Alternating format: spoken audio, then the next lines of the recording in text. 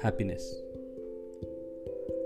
We define happiness as a function of money, fame, relationships, self esteem, societal status, or self validation.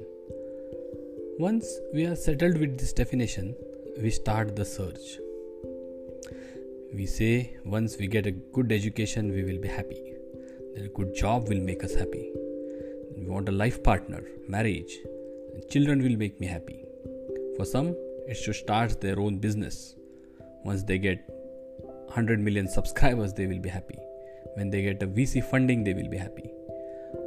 For some, it's a post of a manager or a CEO which they think will make them happy.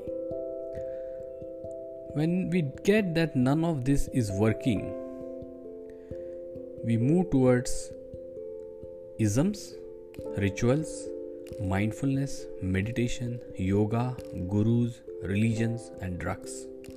None of this will make you happy.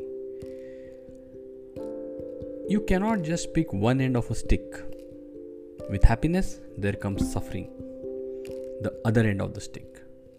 This suffering may allow you to be happy, else the suffering itself won't get picked.